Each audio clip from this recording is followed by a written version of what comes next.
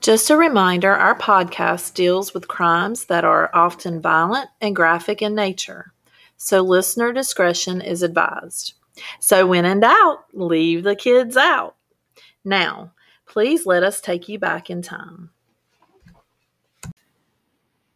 Hello, everyone. Welcome back. Happy Wednesday. A little later this week than normal. We talked about it, and I think starting next week, you'll be able to find us on Thursdays. That gives us time to get it up and uploaded and everything together. We kind of had to work out the process, and so I think that's going to be the best day for us. And we will, sorry about any inconvenience to you guys, but stay with us, please. Sometimes we have to work out the schedule, because we're getting back to life and back to activities. Back to normal. So Monday and Tuesday's gotten kind of busy, so we're trying to figure things out. That way, when you wake up on Thursday, it'll be there and not have to wake up Wednesday and be disappointed and then wait till the afternoon or find out it was added later. So we're just going to make it official. It's going to be new on Thursdays. Yes. Old Time Crime Guys. I think that sounds great, Melissa. And thank you for understanding, everyone. So today, Melissa's going to tell us a story, and I have not heard much, so I get to respond, and I'm excited. I like when that happens. So she has not heard this one yet. This one is about Daniel LaPlante. And so we're going to talk about he's a boy who was just very disturbed, and perhaps if he gotten the proper help, he needed at a young age, and they could have been prevented some of the stuff that happened. But it is a very tragic story. And I like his name. So Daniel LaPlante. He was born on May 15th in 1970 in a town, Townsend, Massachusetts. So this is a relatively small town. So even in 2010, their census was only 8,000 people. Oh wow! That's not large by any means. So it's a small town, and unfortunately, when you Google that town, one of their notable residences is Daniel LaPlante, and that's sad. Yeah, because there's not many people that make the list in that small town, so he's still like on their record, so per se. If you look up that town, they might not have many tourists come through or want to visit after they Google it. But just like a lot of the people we talk about, Daniel did not have a good childhood by any means. He was seemed he was doomed from the very start. All the authority figures in his early life were taking advantage of him. During this time, he lived with his mother and his stepfather, so Elaine and David Moore. He did have two siblings. He had two brothers, Stephen and Matthew, and I couldn't find any information about them or what they went through I can't ask. or how they treated Daniel. But together, their family, they lived in Townsend, and of course, it was far from a happy household. So Daniel was being abused in almost every way possible by both his father and his stepfather. So at the hands of both men, he received, it was sexual abuse, mental, physical, psychological, whatever you could think of, you could throw at this kid. That's what happened. Man. Obviously. And what year did you say? He was born in 1970s. 70s. Okay. Yeah. So it's just not a good thing. And so he was also diagnosed with dyslexia. So he had that going on, and he had no help with that. So he was trying to navigate.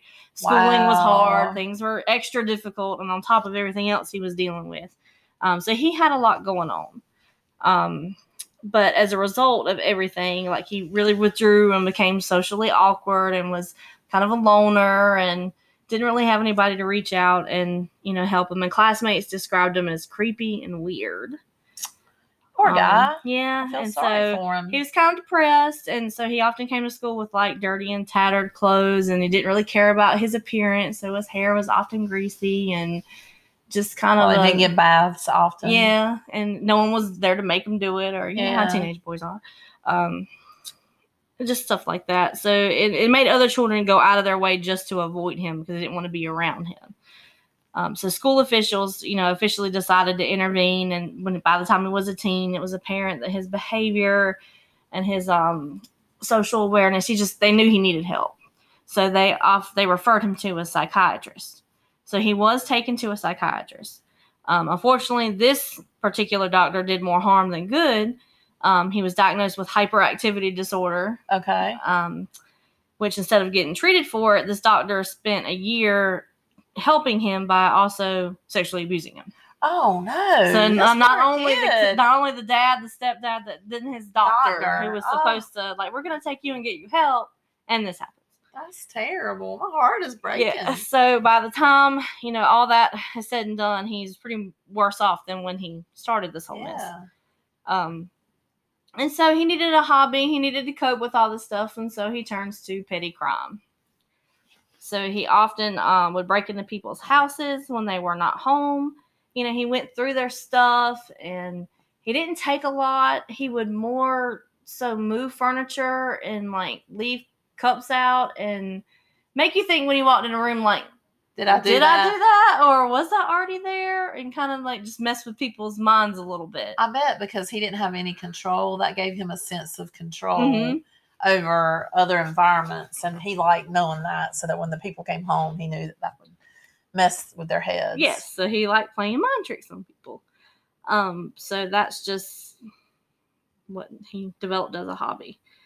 But in the nearby town of Peppermill, there was a struggling family of 3. This was the Andrews family. So you have Brian Andrews. He had lost his wife due to cancer. And that left 2 daughters to take care of. Annie was 15 and Jessica was 8. He had to support the family on one income, so it forced him to work many hours, more than usual. So the girls were often left home alone. Okay. 15, 8, not out of the ordinary. I was left home when I was under 15.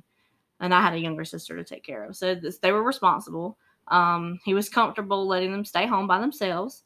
But she would have friends over. She's a 15-year-old girl. She would giggle and talk about boys. That's right around the same age. And so she started getting phone calls from a mysterious man. Huh. So this boy told her that his name was Danny and that he had gotten her number from a friend at school. Okay. So she starts having these daily, weekly conversations with this little boy named Danny, who seemed to be just a cool dude, like a nice guy. He's over the phone, kind of like now with the screens. You got that Danny, so she had never met him before, and she just assumed that he got her number from a friend, like she said. Oh, wow. We didn't know any better, or they didn't know any better back in the day. And so eventually he tells her that he's tall and blonde and athletic and everything that seems too good to be true, which we know is never the right thing. And he asked her out on a date. Okay. He said he wanted to pick her up at her house and take her to this little fair. So she's like, sure, why not? This is like her first date. She's excited. And so the day comes and the doorbell rings. And so she's so excited to run to the door, and she opens it up, and there's not a tall, blonde, athletic dude standing there. There's a 5'8", dark-haired, greasy boy with acne who's like, it's me, I'm Danny. Wow. So this has been going on before the internet. Yeah. So she decides that, okay, well, I can see why maybe you didn't want to tell me that's what you look like, but, I've talked for you for a week. You don't feel like a stranger. Let's go out. Oh, wow. So she still went. She still went. So she kudos goes out. to her. But it only lasts for about an hour. Okay. He was just too weird, too creepy, too just... Made her uncomfortable. Made her uncomfortable. Isn't that sad how he could talk on the phone, but then they got together? So. Yeah. So she explained to him how she lost her mom to cancer, and that's what gave him a spark, and he got really interested and asked a bunch of questions like, how did she suffer? What was she sick from? How long did she stay sick? Oh, that would make me too many disturbing questions, especially about her mom. Yeah, and it had happened recently, so she just was like, okay, I'm gonna go home and don't ever call me again. Like, peace out. And so she was like, no, I can't do this. So she leaves and she goes home. So she had officially rejected him. Yes. So sad. And rightly so. He was being creepy. And so she let him know, like, I don't want to see you again. I'm going home. So Annie and Jessica, they're home alone one day, and they start to hear this odd tapping sound. And they couldn't quite figure out where it was coming from. Like, it only happened when the girls were by themselves or late at night. And sometimes it even kept them up from sleeping. Oh, wow. Just like this, just tapping. They didn't know where it was coming from. One of those annoying. Yeah, and they tried telling their dad, but he was just brushed it off. He's like, you're just imagining things. Like, I don't hear it. You're fine. And he was working all the time. Yeah, he's working all the time. He's like, oh, that's great. So eventually the girls decided that, maybe it was their mom trying to tell them something. Okay. I mean, they're young and they've lost their mom, and And, they're like, well, maybe, just maybe. So they decide to have a little seance. Oh, wow. Okay. So they light candles and do the whole kid thing. And, they just tried to justify it as their mom's trying to tell them something. Gotcha. It's not so it freaked them out, just like, it's just mom. And so then soon, they started to notice things like cups on the counter that were being left out. Oh, wow. Pieces of furniture getting moved around. Not really sure if they'd misplaced things that they couldn't find. Did I leave that there? Yeah, I'm like, I don't remember that being there. Have I drank half of my Mountain Dew now? Yeah. Did I even pull a Mountain Dew out the refrigerator? Yeah. I probably did. And I don't know if I drank it or not. Well, if it's like with the kids, there's probably 5 cups floating around that have half True. drinks everywhere. But so just kind of some stuff that was like, strange. Maybe go. But then, they didn't really think anything of it. And just was stuff they were questioning around the house, which, I mean, I do that now sometimes, but then I have so many things on my mind. I did move something and didn't remember moving. Was that stoplight yellow or green when I went through it? Well, maybe it could have been a little bit red. Yes. I get it. The older you get. So this time one day, and they brought that up to their dad, that stuff was moving around. And he just said that, you guys are still grieving. You're going through, because they were like, it's a ghost. It's mom. Yeah. And so he was like, stop this nonsense craziness. You miss her. We all get it. We all miss her. And move on. Like, we don't have anybody in the house. There's no ghost. Oh, these stories we tell that are true, they can drive you crazy because they don't, like, when you're the one experiencing something and somebody doesn't believe you, you're like, it's really happening. So he didn't believe him. He didn't believe them. He said it was their imagination. And so once again, the girls were home alone one afternoon and they hear the tapping. But this time, it didn't sound like it was coming from the walls. It sounded like it was coming from the floor. Huh. Now, this house had a basement. Okay. I know we around here don't have basements, but it almost was like a scratching.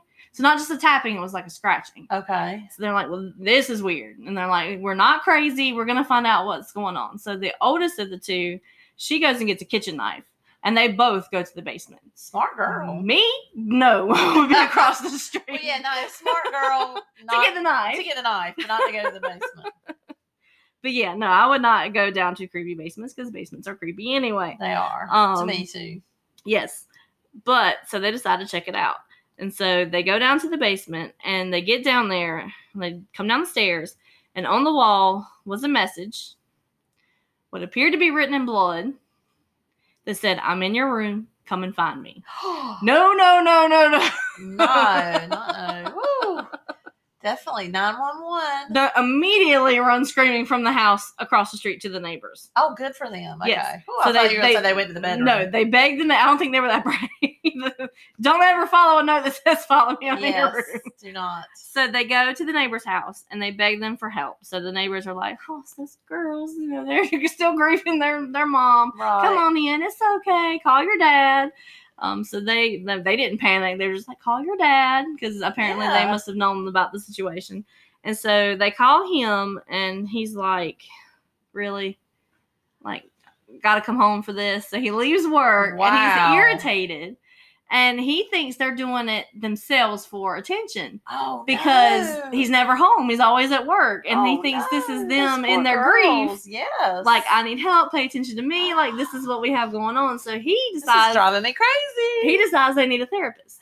Oh, my. Well, see, he didn't know about the boy and all that stuff. Oh, okay. So he's like, y'all are crazy. Like, you need therapy. Like, we need to get through this. This is what we're going to do. So he takes him to a therapist. Oh, no. Still doesn't believe him. And yet they go back home and sleep. And, yes. No. But it turns out the note was written in ketchup. Okay. That's when he was like, really? Like, you must have done this. Yeah. Like, this is not, this is crazy. And so then 2 weeks, nothing happens. So he's like, been to the therapist. We resolved the situation. Nothing is going on.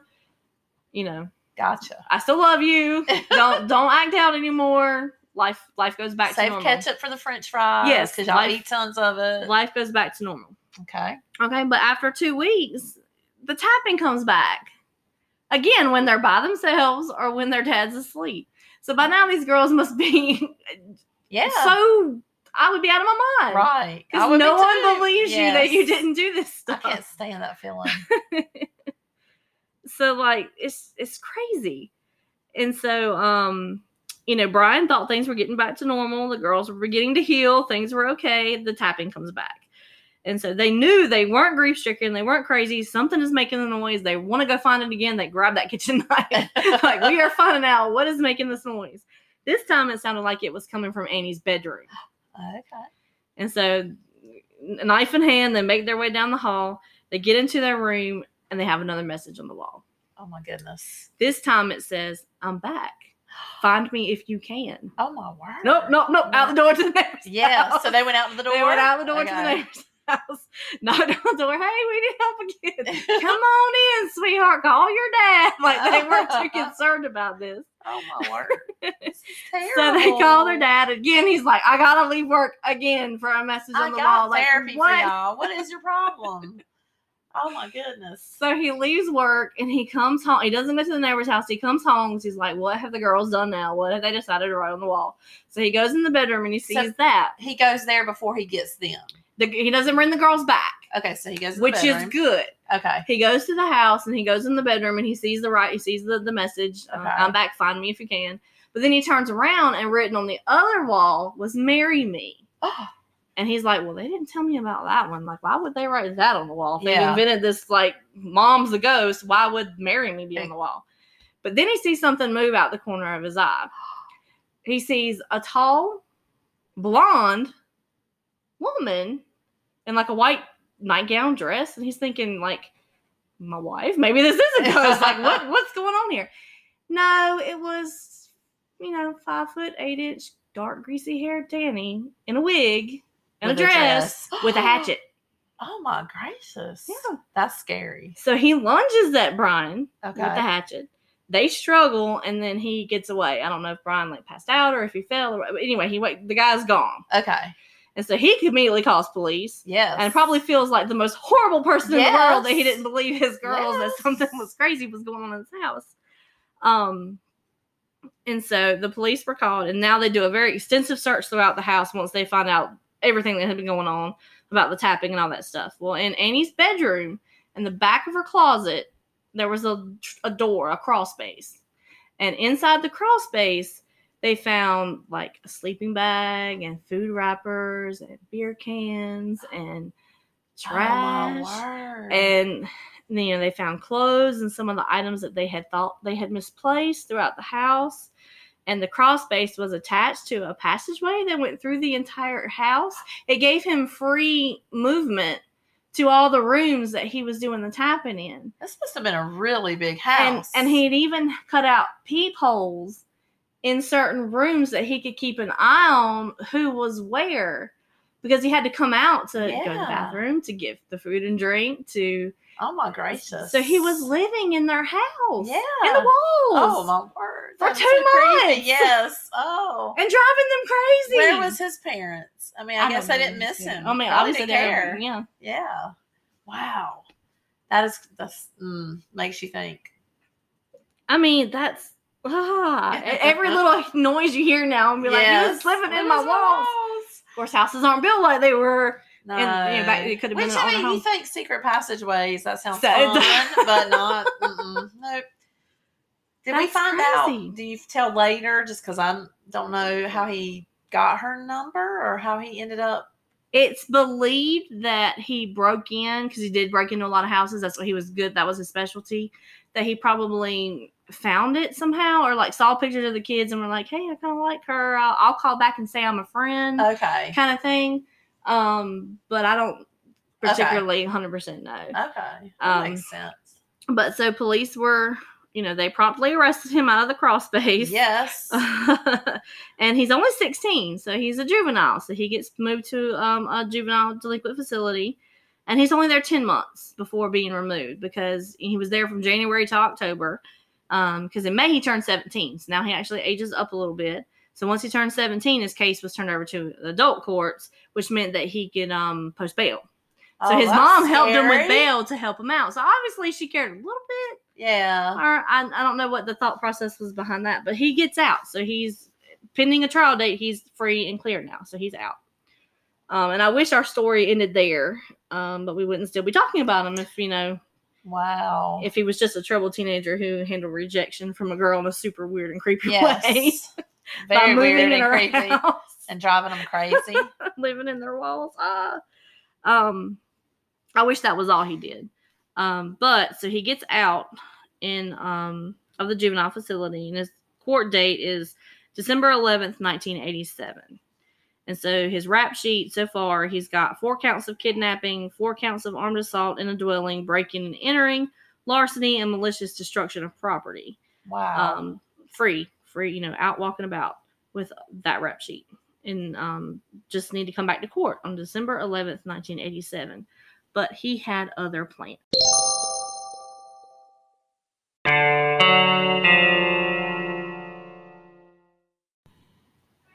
Okay, so we left off where he has gotten out of juvenile, the delinquent facility. He posted bail, and now he's waiting for his trial. With the help of his mom. Mm-hmm. And so his trial was set for December. Okay.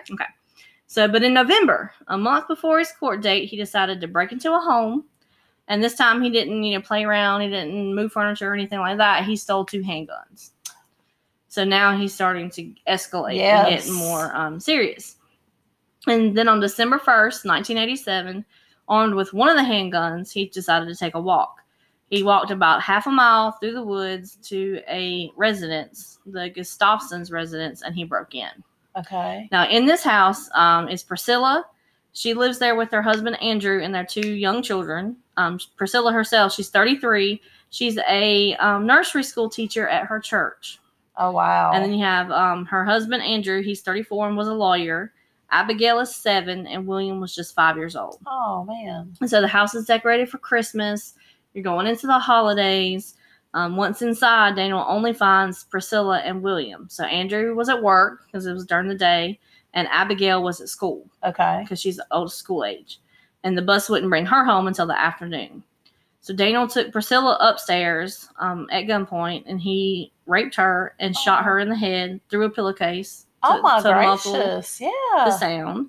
And then he takes William and drowns him in the bathtub and leaves him there. Oh, my word. He waited until Abigail got home because she had to get home from school, and he drowns her in the downstairs bathtub and leaves her there. He had to have planned this to know. And so, then a significant amount of time passes until Andrew comes home from work. Because, if Abigail gets home around 3, he probably leaves the office at 5, 6, something like that. So he comes home, and his house is, it's eerily quiet and dark because it's the wintertime. So, that it gets dark earlier. Well, if they already had it decorated for Christmas, they would have had the lights on. If they had timers. Yeah. Maybe they didn't have a timer. Yeah. Maybe she didn't cut them on during the day. Yeah. Anyways, but it's dark. So yeah. He knows something's up when the house is dark. And so he doesn't go into the kids' bathroom or their room. He goes to his room to find out what's his wife up to. Okay. And he finds her face down in a pool of blood on the bed. Oh, man. And so he's immediately sick to his stomach, and he doesn't look around the house because he obviously can't hear anything. It's quiet. He just goes straight to the neighbor's house to call police. Okay. Because he doesn't want to find his children. Yeah. He just wants the police to handle that. And so once they get there and they go through the house, they find one in the downstairs bathroom and then one in the upstairs bathroom. And, of course, his wife and the master. And so I guess Daniel had left the house. He had left at that point. And Priscilla was also pregnant with their 3rd child. Oh, my word. Yeah. So, that's sad. It's sad all the way around. They had very few clues to go on. There was a 22 shell casing. There was an open can of beer. They had semen stains on the bed, footprints in flower beds outside, but no suspects because it was just seemed to be just a random act of violence. And of course, no DNA, but system at that time. So, of course, the whole murder shocked the community. Who could do something like this? She was a nursery school teacher at church, and then she was pregnant. Like, who kills a pregnant lady? Yeah. So it was just really horrible. And the 2 innocent children, they didn't do anything. No, they didn't deserve. None of them deserved it. A few items had been missing from the home. So when they were they pulled up past offenders in the area and stuff like that, Daniel's name comes up because he's known in the area for breaking and entering homes and moving stuff around. He's not necessarily known for any act of violence, however. Well, but he was young and hadn't had time to escalate. Exactly. And so they decided to visit him. They found him in the town library. And, they had some questions for him, and he denied knowing anything about the murder. Said he was at home watching TV, and then he went to his niece's birthday party. He was very cool, calm, collected. Like, they had no physical evidence, so they can't take you into custody. They can't charge you with anything, even if they would suspect that he was, responsible. So they just had to okay, well, thanks. If you find anything out, just let us know, and had to walk away, knowing that was probably their guy. That would frustrate me being the cop. Oh, definitely. I would get in so much trouble for us. I would too. But then they decided to go to his house later that day. Oh, so they went to Daniel's house again? They went by his house because they were just going to speak to him again. And, sometimes if there's something laying out, and it might be probable cause to search further. So just to see what they could see, they decided to just go to his house. Cool. But when they get to his house, he's standing on the porch. Huh. And as soon as they pull into the driveway, he pulls the universal sign of guilt and runs. Wow. So why are you running if you don't do anything? He runs. He just runs off towards the woods and heads, in a direction. And so obviously they're like, well, let's chase him. So they go find him.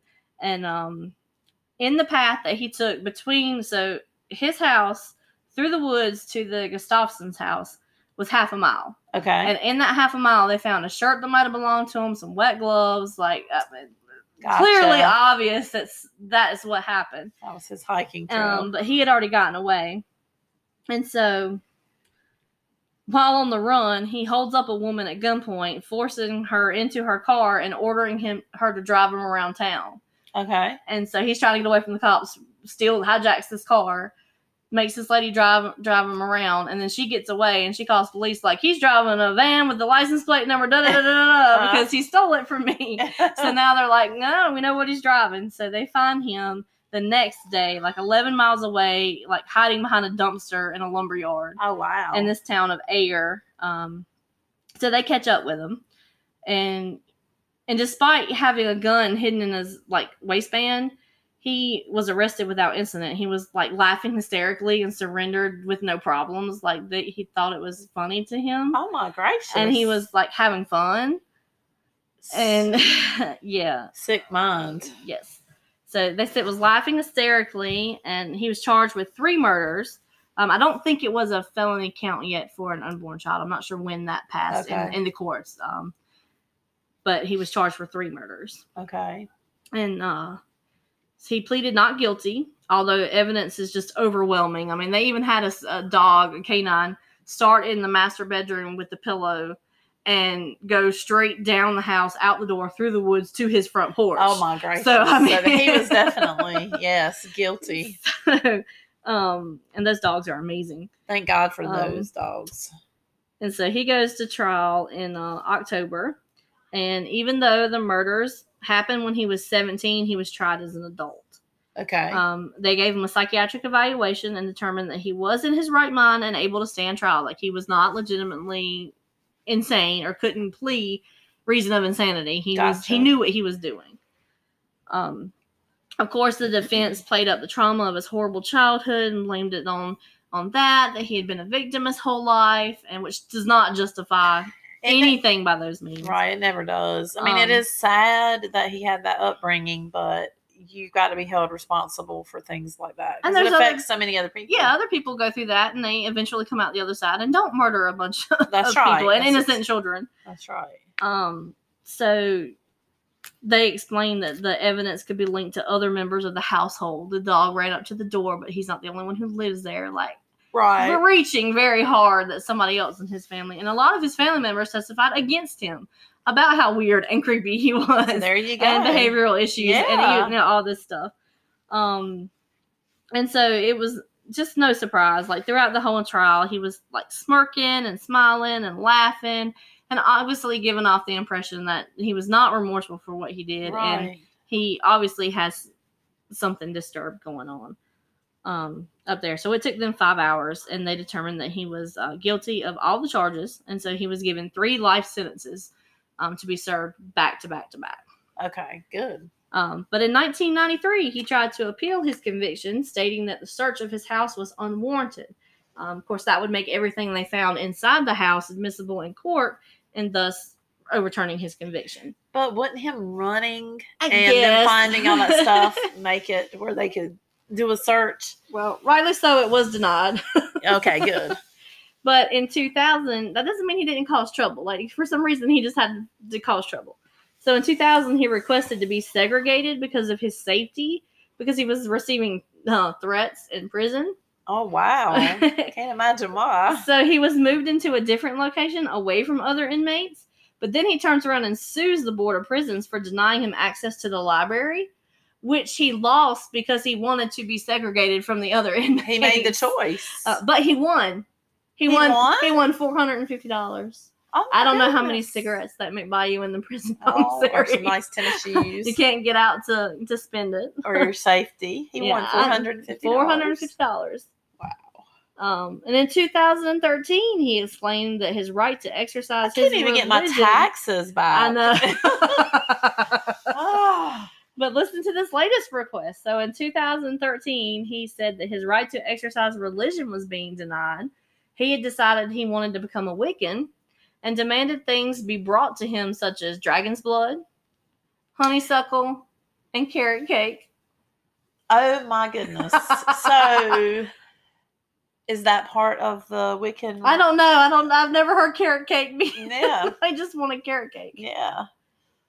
So dragon's blood and what was the honeysuckle? Honeysuckle. Okay. And carrot cake. Odd.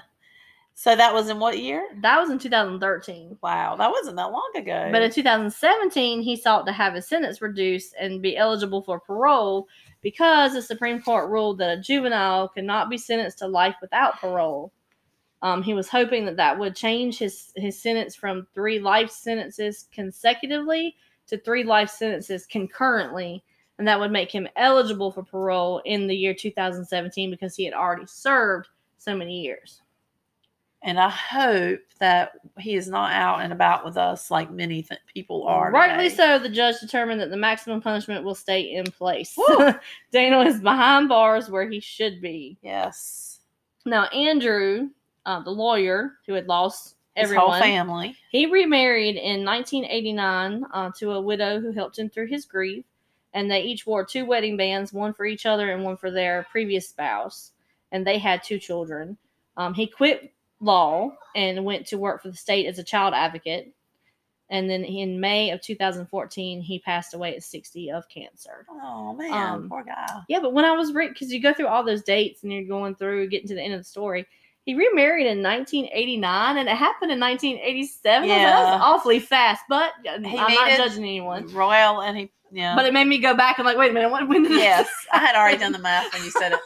2 years, but I think he, it may have been. I know someone that just recently has done that, and they just couldn't be lonely, and he suffered so much. Well, I'm saying if he was by himself, who knows? He would have, maybe have done something that would have been tragic as well if he didn't have somebody to help him through. That's that. right. So, and how about he did move on? The first family, no information. Mm-mm. I was just curious. But if I was that girl, oh my word. That was our first date. I'm really surprised. And then he ends up living in the walls of your house, and then he murdered her whole family. Oh my goodness! And I'm surprised he didn't try to go back and retaliate against them. But it's very sad that he chose to up his game to murder. Which often, when people get released and they're repeat offenders, is what happens. Yes. Why haven't we discovered that exactly? Trend we haven't, and it just seems to be getting worse where there's no consequences for behaviors. Even the simplest things, if there's no consequences for that, and there's no how far can we push it? Yeah. So because if I'm not going to be punished for something that I did that's even small, then I know, hey, next time I can go a little bit bigger. Mm-hmm. So, but yeah, that's a creepy one. And then you end up on this show where we talk about people. Yes. And he has to be in his, I'm going to guess like you do 50? Math. I do not do math. What year was he? What year was he? What year was he born? When did he happen? He happened. I can't find it. You said the 70s, but I was curious. I did. May. she is currently May 15th, 1970. Okay, so he would be 51 right now. And I only know that because of knowing someone that was born that year. Not me. You know what? My brother was born that year. Was he born in 70? Okay. So. No, I don't. Well, he's around 51. Yes, because he's 14 years older 51. than me, and I just gave away my age. But, yes. He's 51 years young. It's my brother's age. So this That's gentleman creepy. is still in prison at 51. Ooh. And if he was trying to do things at 2017. Well, he's in there. They denied all that stuff. So thank the Lord for that. Cool. So well, thank you guys. Story. Yeah, that was very interesting. I had never heard of that one. So we appreciate you joining us, and we will. Would you like to go ahead? Well, plan. Oh, were you gonna say? Go ahead. I was just gonna say that to because last week I forgot to mention my sources, where I got my information from, but this time there's actually this detailed article. I don't know who wrote it, but it was super detailed and it was written very beautifully on talkmurderwithme.com. So that's where I found my information, and it was well researched. And I'll put that in the show notes and link it up if you wanted to read that yourself. And then remember, we'll be on Thursdays next week to make sure that we change the day. And that you can always join our Facebook group or email us. We're oldtimecrimegals@gmail.com. And did you have anything else to add? Other than the tagline? If you do the crime, it'll catch up with you in time. And we'll talk about it.